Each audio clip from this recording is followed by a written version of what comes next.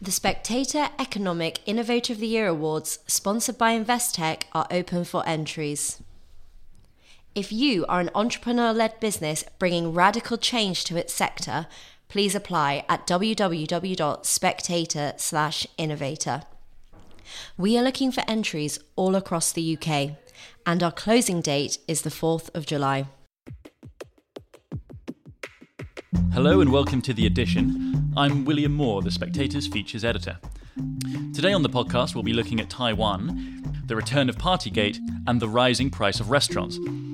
First, I'm joined by Ian Williams, the author of The Fire of the Dragon, China's New Cold War, and Alessio Patalano, Professor of War and Strategy in East Asia at King's College London, to talk about how the war in Ukraine has changed the thinking in Taiwan. Ian, in the magazine this week, you write about the lessons that Taiwan has learnt from the war in Ukraine.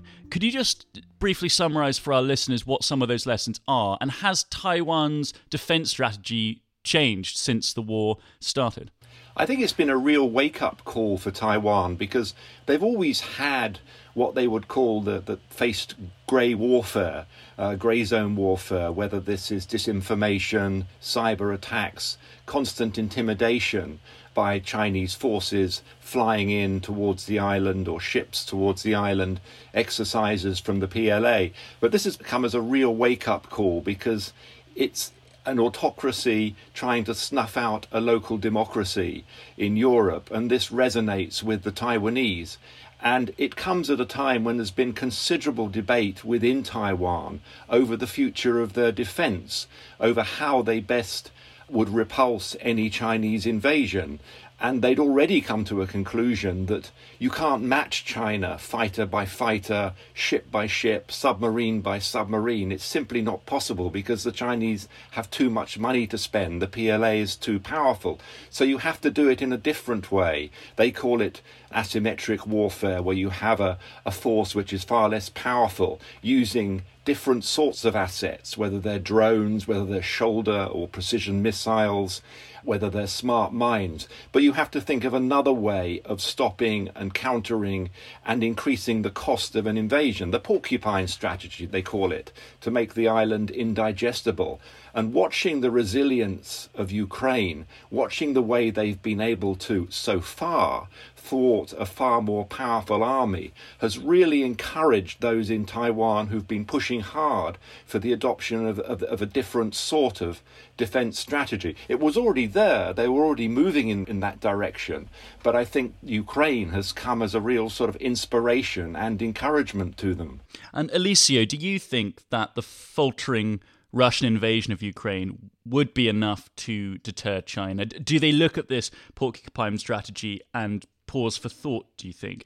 I suppose what I'm really asking is, how realistic do you think a Chinese invasion is in the foreseeable future?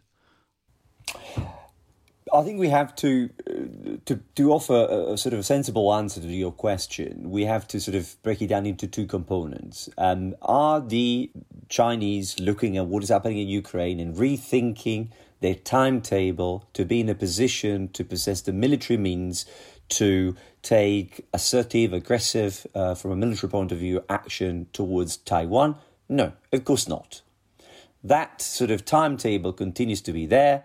If anything, I think it reinforces the fact that, by 2027, we have the milestone of the PLA having to be in a position to deliver on the centenary of their establishment, and it is agreed across different documents, official documents in China, at the highest possible level, that includes also possess the military means to be in a position to take over operations against Taiwan. That does not change. And by 2035, we are going to be looking at a PLA that has a timetable to be in a position to be a sort of a world-class military, whatever that means. We do have an idea, but none of this has changed.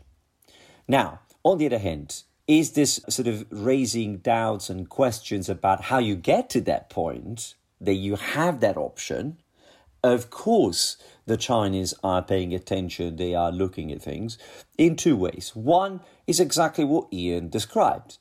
The Chinese are very well aware that since roughly 2018-19, when Admiral Shin was the head of the armed forces in Taiwan, that shifted towards the porcupine strategy that Ian just mentioned, was something that they started to pay attention to, because they understand that in that asymmetric game, Taiwan can present a potentially formidable challenge to their plans. But now this has been sort of accelerated because they see the sort of the Russian performance, they see the Ukrainian performance, and that is raising question. Having said so, to what extent you know, implicit in your question, there is also the matter of like, how worried are they that they might find themselves in a situation like the Russians, like with strong conviction that it's going to be like a walk in the park, and actually it isn't. It's quite the opposite. I think it's that is a harder, if you want, element of your question to answer for two reasons. One, some of the assumptions, you know, COVID has affected us all. And one of the ways in which it has affected us is the ability to regularly engage with the Chinese counterparts and see where they are, where their thinking is. So the granularity of our understanding of how events such as the war in Ukraine would impact their thinking, it's less visible to us because we don't have the usual tools that we would have had in the past to engage with them. The second way in which this has to be put into context is, well, you know, how we see things about what is unfolding in Ukraine a certain way because it's based on our own assumptions. The Chinese assumption about Russia are that Russians militarily they had a tremendous amount of battle experience, but perhaps not as much cutting-edge technology and capabilities as they think they do.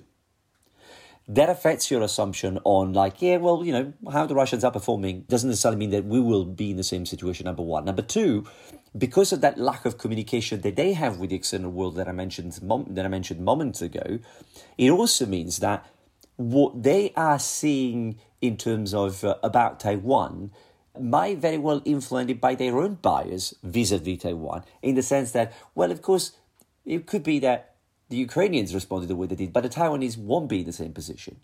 Or it doesn't mean necessarily that looking what the Ukrainians are doing will elicit to Chinese elites and senior military thinkers, or this might very well happen in Taiwan as well, hence let's get ready for it, or let's rethink our plans. That we don't know, and we cannot assume, because one thing we know is that the Russians' invasion tell us is that sometimes, in isolation, you develop assumptions which affect your CONOPS, and in turn, do not change the fact that you're going to take a certain action, and that action turns out to be really, very Ian, wrong. If the Chinese assumption about Taiwan, as Alicio just phrased it there, is that, oh, well, you know, the Ukrainians reacted in this certain way, but the Taiwanese would not, might, if an invasion happened, might the Chinese army be in for a surprise? I mean, you state in your piece that 70% of Taiwanese say they would take up arms to defend Taiwan.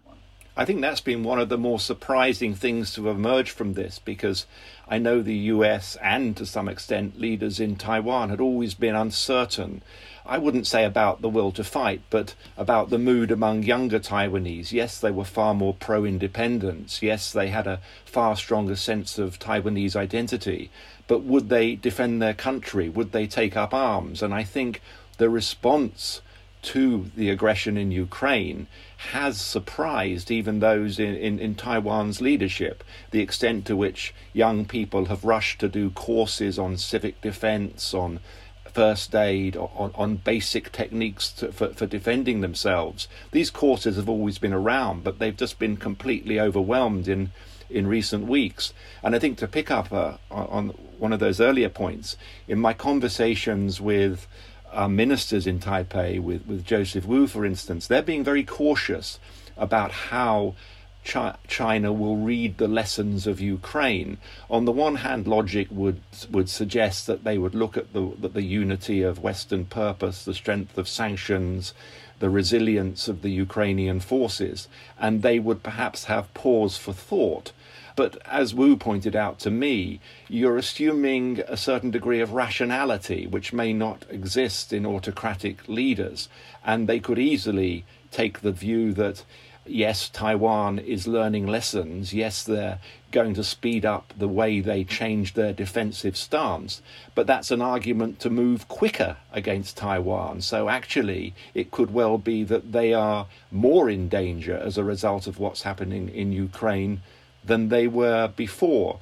And certainly they've been encouraged by the strength of Western unity, and they would like to think that as a fellow liberal democracy, they too would be able to rely on an international coalition to at least impose sanctions, to arm them, if not come militarily to their defense. But certainly they're not going to depend on that. And I think one of the things that came over in my conversations is that they are determined to demonstrate that they can and will defend themselves.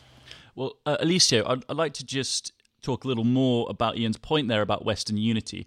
What do you think are some of the ways that Western countries, or perhaps non-Western democratic countries, can help Taiwan? I mean, Joe Biden this week, in speaking in Tokyo, he actually said that the US military would defend Taiwan, which is obviously a break from the official policy of strategic ambiguity. Must be said, the White House then slightly dampened his comments, but we are seeing more statements like that, as well as, of course, arms supplies to Taiwan.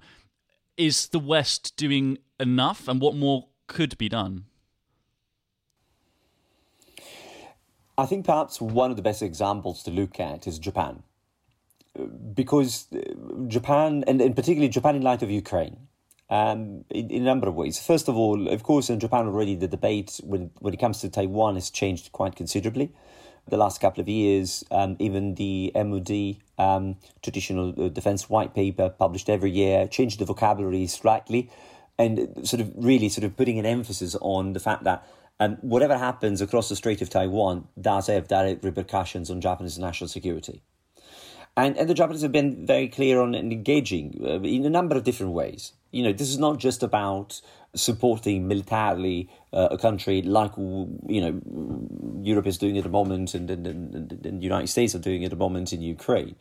This is about also, when it comes to Taiwan in particular, to keep Taiwanese visibility on the international stage, to having Taiwan being a fellow democracy that is perfectly embedded into questions about resilience. I mean, Ian Pease talks very much about semiconductors and how Taiwan is central to supply chains, some critical elements of their power, economies and prosperity. So we need to do more and build upon that, right? We need to integrate Taiwan in that international space, whether it is multilateral institutions, working groups, whether it is through genuine economic cooperation. And even in the UK, Taiwan has a policy of transition towards decarbonization and addressing climate change with a focus on offshore wind farming, something that the UK is cooperating with Taiwan over. So creating, right, a thicker,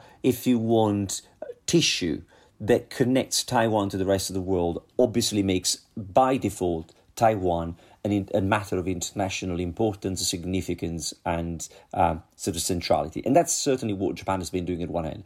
On the other, I think it is certainly very important to say that Taiwan has a number of capabilities that are purchased from overseas, the United States, France, and therefore it has access to training program, exchange program, developing opportunities to do that even more. What is the difference between Ukraine 2022 and Ukraine in 2014? Countries like the UK from 2014 have started to build up their support to Ukraine. And when the rainy day came about, there were a number of provisions and supports in terms of assistance, whether training, whether capabilities, were already in place. So we build upon something that was already there, that was designed to help to support what Ian's described very eloquently in his article, their plan.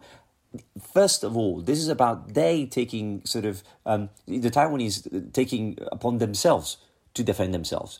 We need to support that effort, right? So creating the foundation to have that on a more regular footing, I think, is one other way. But overall, I would say, again, we do already have a model.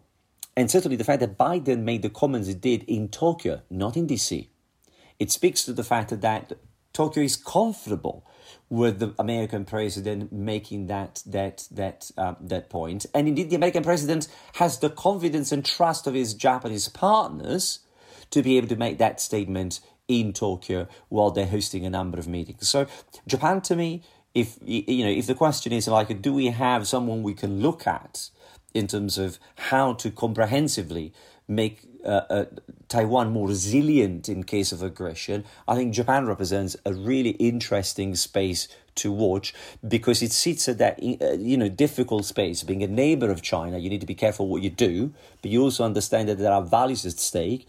There is a fellow democracy at stake, and a democracy with a variety, with quite a few million of people in it. And so empowering that is just as important. Well, Ian and Alicia, thank you very much indeed. Next, was Sue Gray's report on Downing Street parties a game changer or a damp squib? Well, the Spectator's editor Fraser Nelson and our political editor James Forsyth join me now to give their thoughts. James, in your political column this week, you write about the mood in Westminster now that the Sue Gray report has finally been released. So what is the current feeling among Tory MPs? So I think the Sue Gray report is bad, but it is not devastating. There is not some new revelation in it that is going to see the letters go in overnight to trigger a no confidence vote in Boris Johnson. I think that has created a certain confidence among some of Boris Johnson's allies. I think some of the more cannier ones, though, are still very worried about this Privileges Committee investigation into whether or not he misled the House of Commons or not. I think what you've seen this week in Westminster is that the vast majority of Tory MPs' preferred position on Partygate is to say nothing. There have been a small number of MPs, I think it's now 3 more, who have called for Boris Johnson to go compared to where it was before. And one Tory peer, I think, Lord Finkelstein, that's it. But he had called for it previously. Oh, I see, yeah. But the whole stock, though, is really surprisingly small. But then you had only, I think, 9 positive, helpful interventions from Tory MPs in the Commons statement on the Gray Report, which leaves the vast majority of Tory MPs, trying not to say anything at all about this. I think this is why the Privileges Committee investigation is so dangerous, because those people on the committee, those Tory MPs on the committee, will not be able to not say anything at all. They will have to come to a view. And that, I think, is why Boris Johnson needs to kind of get his defence for that worked out very quickly, and also explain why he didn't move to correct the record at the very first possible moment, which is what you're meant to do if you've unintentionally misled the House. So if the Privileges Committee comes to the conclusion that Boris Johnson did deliberately mislead Parliament, is it just impossible then for the Prime Minister to survive the scandal? One former Cabinet Minister who would like Boris Johnson to go said to me this week, the Tory Parliamentary Party, we don't have much of a spine, but we have enough of a spine that we couldn't put up with that. So I mean, that would be one of those moments that would undoubtedly, they couldn't vote to overturn. I don't think they would have the votes to overturn it on the floor of the House of Commons. I think we've talked about lots of impossible situations that aren't impossible, but you cannot have a situation where the Prime Minister was suspended from the House of Commons for misleading. It would That's not. That's what you think. No, that is just not feasible. So the Privileges Committee investigation is the big remaining risk to Boris Johnson. Although I think it is worth saying that while the Gray Report is bad, I think quite a lot of Tory MPs who have looked at it have said, look, this is grim reading, but it is not devastating reading. Okay, well, I want to know, Fraser, if you think it's devastating reading, because the papers, at the day of recording, which is on a Thursday, the papers today had a sort of variation of reactions. The Daily Mail's headline was, "Is that it?" But the Mirror went for laughing at us all. And the headline on the Spectator's leader column this week was Johnson's guilt. So I wonder if you could tell our listeners a little bit about where his guilt lies as you see it. Well, I think there are 2 separate things here. One is the technical aspects of it. Did he basically cross the Met's threshold for a fine? Now, I have never been particularly interested in that. What I'm more interested is in the culture that he oversaw. And there's now so much evidence over there. The pictures that they released were so mild as to be almost exculpatory. You've got sitting around half a dozen of them around a table with M&S sandwiches and Boris Johnson holding a can of Coke. I mean, that wasn't the problem. The problem was for example, the ABBA party, which the Sue Gray didn't investigate because she said the police were on that particular case. But the emails which they revealed, I thought really were quite striking. We saw from this that Number 10 staff knew absolutely knew they were breaking the rules because they were being told to hide the wine from the cameras in number 10. One of them said, I think we got away with it, with the drinking. They would have known, of course, who wouldn't, that their regular wine time Friday, having it held at 4 o'clock. By the way, The Spectator, we didn't open up glass until, 5:30 Fridays? Yeah, it depends on the day. Well, but the thing is, 4 o'clock on a Friday, regularly during lockdown, of course that was against the rules. And what I found particularly hard to stomach was Boris Johnson's defence in the press conference. Here's a clip of what he had to say. I briefly attended gatherings to thank them for everything they had done, because I believe that recognising achievement and preserving morale are essential duties of leadership. So listen to that, the essential duties of leadership. Now, I don't remember a bit in his lockdown laws which granted an exemption for the essential duties of leadership. He was saying that he thought it was the right thing to do to go to salute a colleague who'd been leaving to demonstrate service. Morally, he's completely right, but his laws made it illegal for anybody else to do the same. And if anybody else in any organisation had leaving drinks during his lockdown laws, then the police, under Boris Johnson's instructions, would have been there to apprehend them and give them fines. We also, a couple of weeks ago in The Spectator, published a list of the kind of offences that are still being taken through the magistrates' courts. One of them was a childminder who had dropped off a card for the child in her care and ended up nabbed by the police, taken to court and given a fine. Now, was she acting to discharge her leadership duties or her professional duties? Of course she was, but that wasn't enough to get her off the hook as far as the courts were concerned. And that's what I find literally unforgivable. Not a word I use very often, but it is so in this case. That even now, I don't think the Prime Minister understood the regime he imposed on the rest of the country, where nobody, absolutely nobody, have a liberty to say that either what they were doing was essential, therefore had to get over his laws, or that they were doing morally the right thing. I mean, those two women who went to have a cup of coffee in Derbyshire and were doing the right thing, they were availing themselves. By the way, they were having a cup of coffee, shall I say, outside in the park walking, and they were intercepted by the police. Now, they wouldn't have got away with telling the police they were doing the right thing. So I think my greatest concern is that we're missing the whole point here. The problem, the original sin here, was the draconian, needless, and as it increasingly turns out, useless lockdown laws that criminalise so much of human activity in this country for so long. That is what Boris Johnson should be apologising for. James, one of the details of the Seagrave report that seems to have struck a bit of a chord in the media is regarding the treatment of cleaners and security guards and them being treated quite badly. Now, obviously, that's not breaking any rules or laws, but that could have quite severe political consequences, couldn't it? But I think it also does relate to, I think the point is that the cleaners and security guards were sometimes suggesting that these events were clearly unwise. I think it will speak to a kind of a sense there was kind of culture of entitlement. I think the problem is that number 10 was the building which initially, I think, for reasons that government had to continue, but life continued more as normal there than elsewhere. And I think that is what is the mistake that was made, is that the Downing Street failed to realise that it had to obey the rules that it was imposing on everyone else more strictly than anybody else. It wasn't a question of could you find some bit of the rules that you could flex or whatever. And obviously some of these things go far beyond flexing, which is why the police have handed out so many of these fixed penalty notices.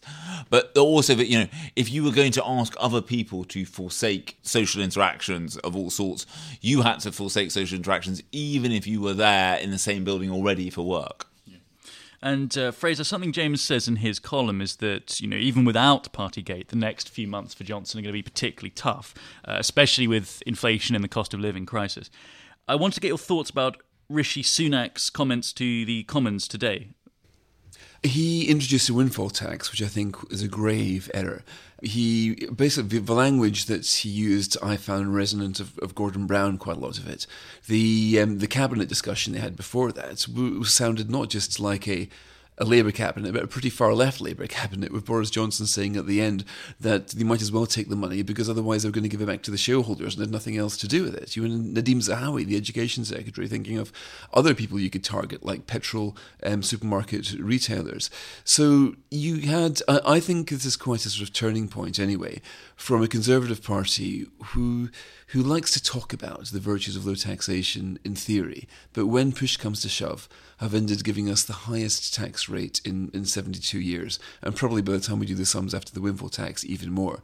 I mean, yes, they have given relief, but it's a sort of relief to people that strikes me. Rather than just lower people's taxes and not take as much people's money as you think the Conservatives are supposed to do, they're very keen to be targeting it, to be seen to be sort of choosing who wins and who doesn't.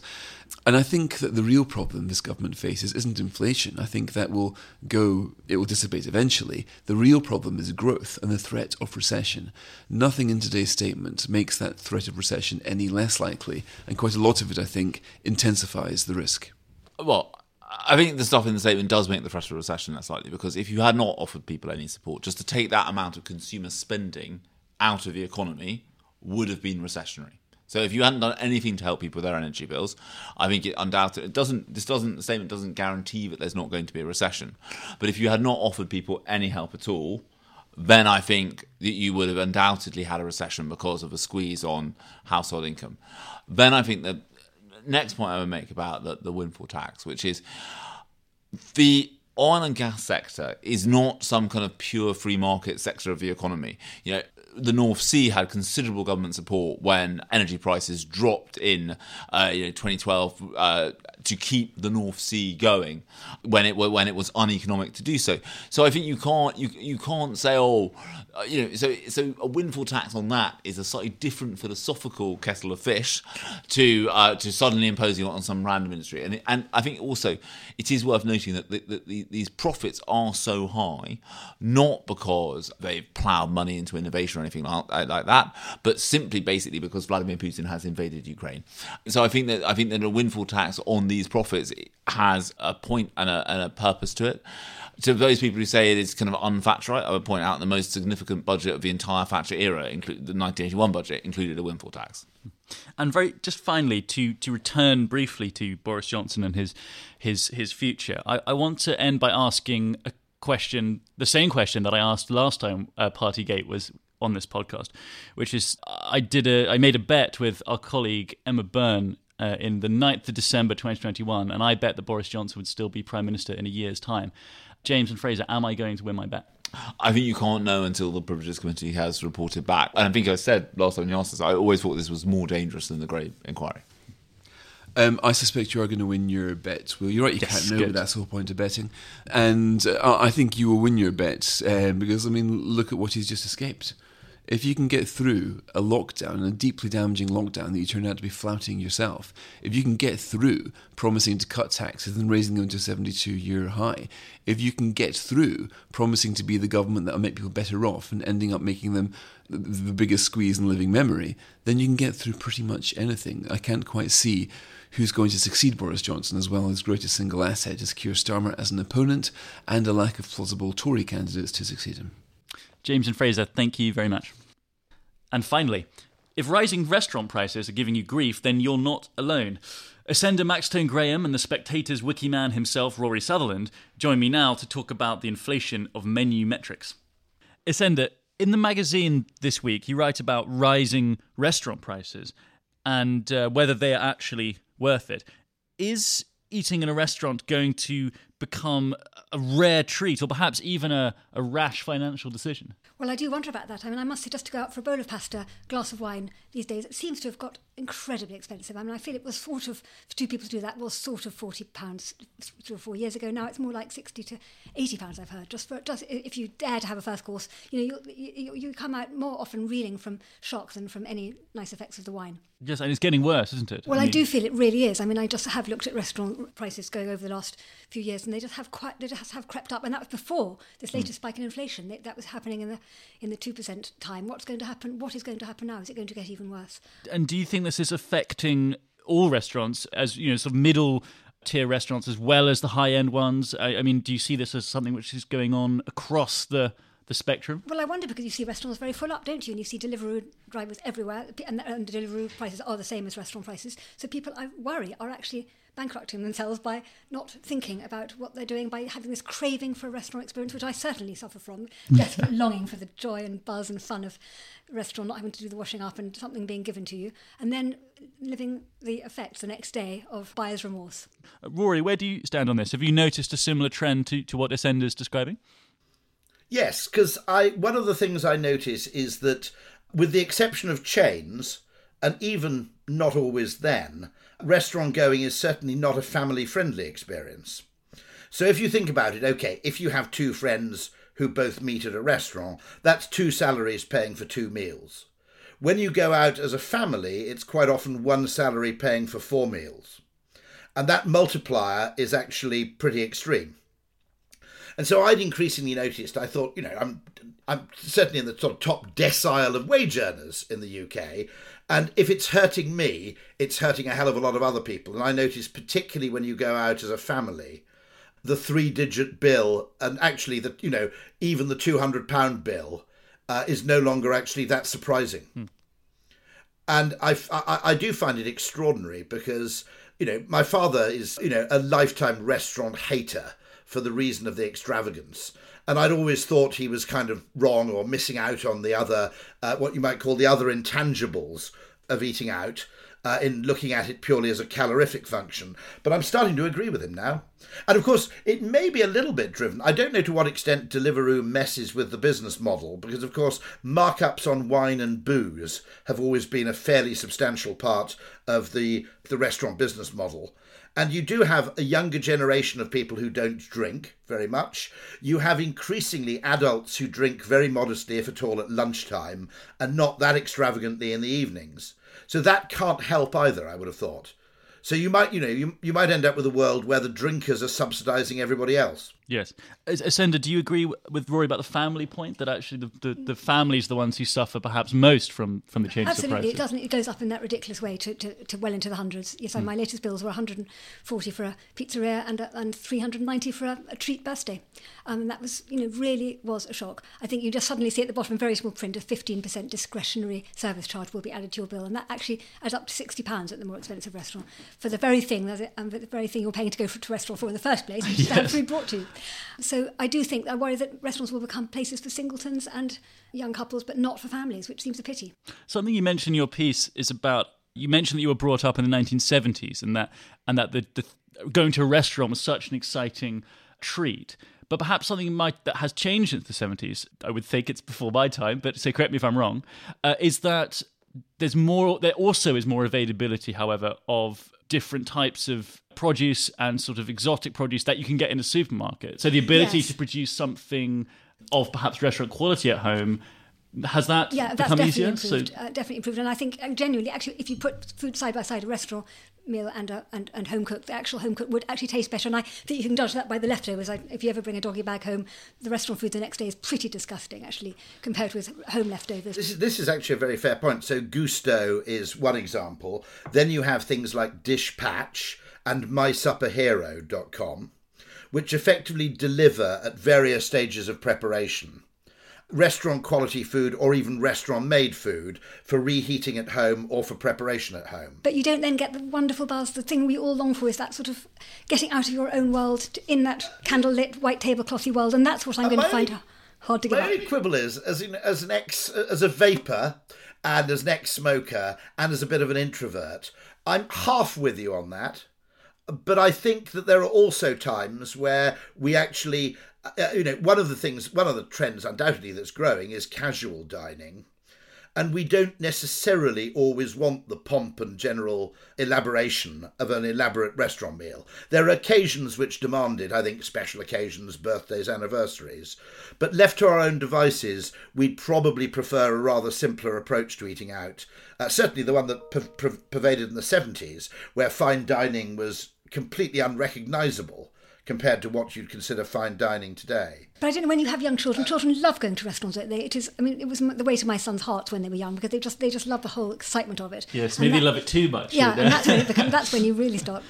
There's an observation I love in your piece of Sender, which is that many menus now, they omit the pound signs on the menus when they have the price. So instead of £27, it's just the number 27. Do you think this is a way of disguising, somehow on a slight subconscious level, disguising the fact that you are being asked to pay so much? I think it must be that, don't you? It just must be. The pound sign is too vulgar. We can't mention such things. Actually spelling out the price rather than putting it in digits also apparently reduces the perceived cost. There's quite a lot of established research in menu design. And then there's the very clever use of kind of panels in menus.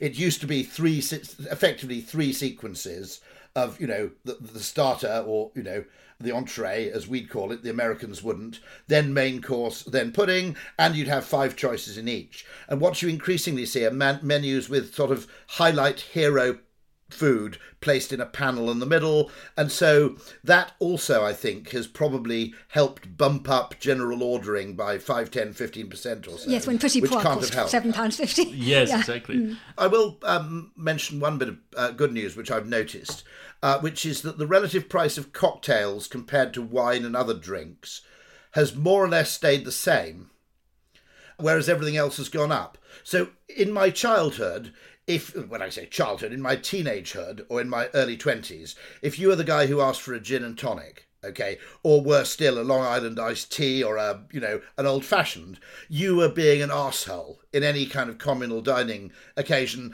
because you were asking for a drink which was twice as expensive as everybody else's. That's no longer the case. Some stupid bucket of Chilean Merlot at 16%. Those large glasses of wine are now at sort of £7, £8, £9. Well, you might as well have a drink that involves a bit of skill rather than some decomposing grapes, in my opinion. Well, Rory and Isenda, thank you very much indeed for joining me. That's it for this week. If you're interested by the topics we discussed, do grab yourself a copy of the magazine. I'm William Moore, and I'll see you next week. The Spectator magazine combines incisive political analysis with books and arts reviews of unrivalled authority. Subscribe today for just £12 and receive a 12-week subscription in print and online, plus a £20 Amazon gift voucher, absolutely free. Go to spectator.co.uk/voucher.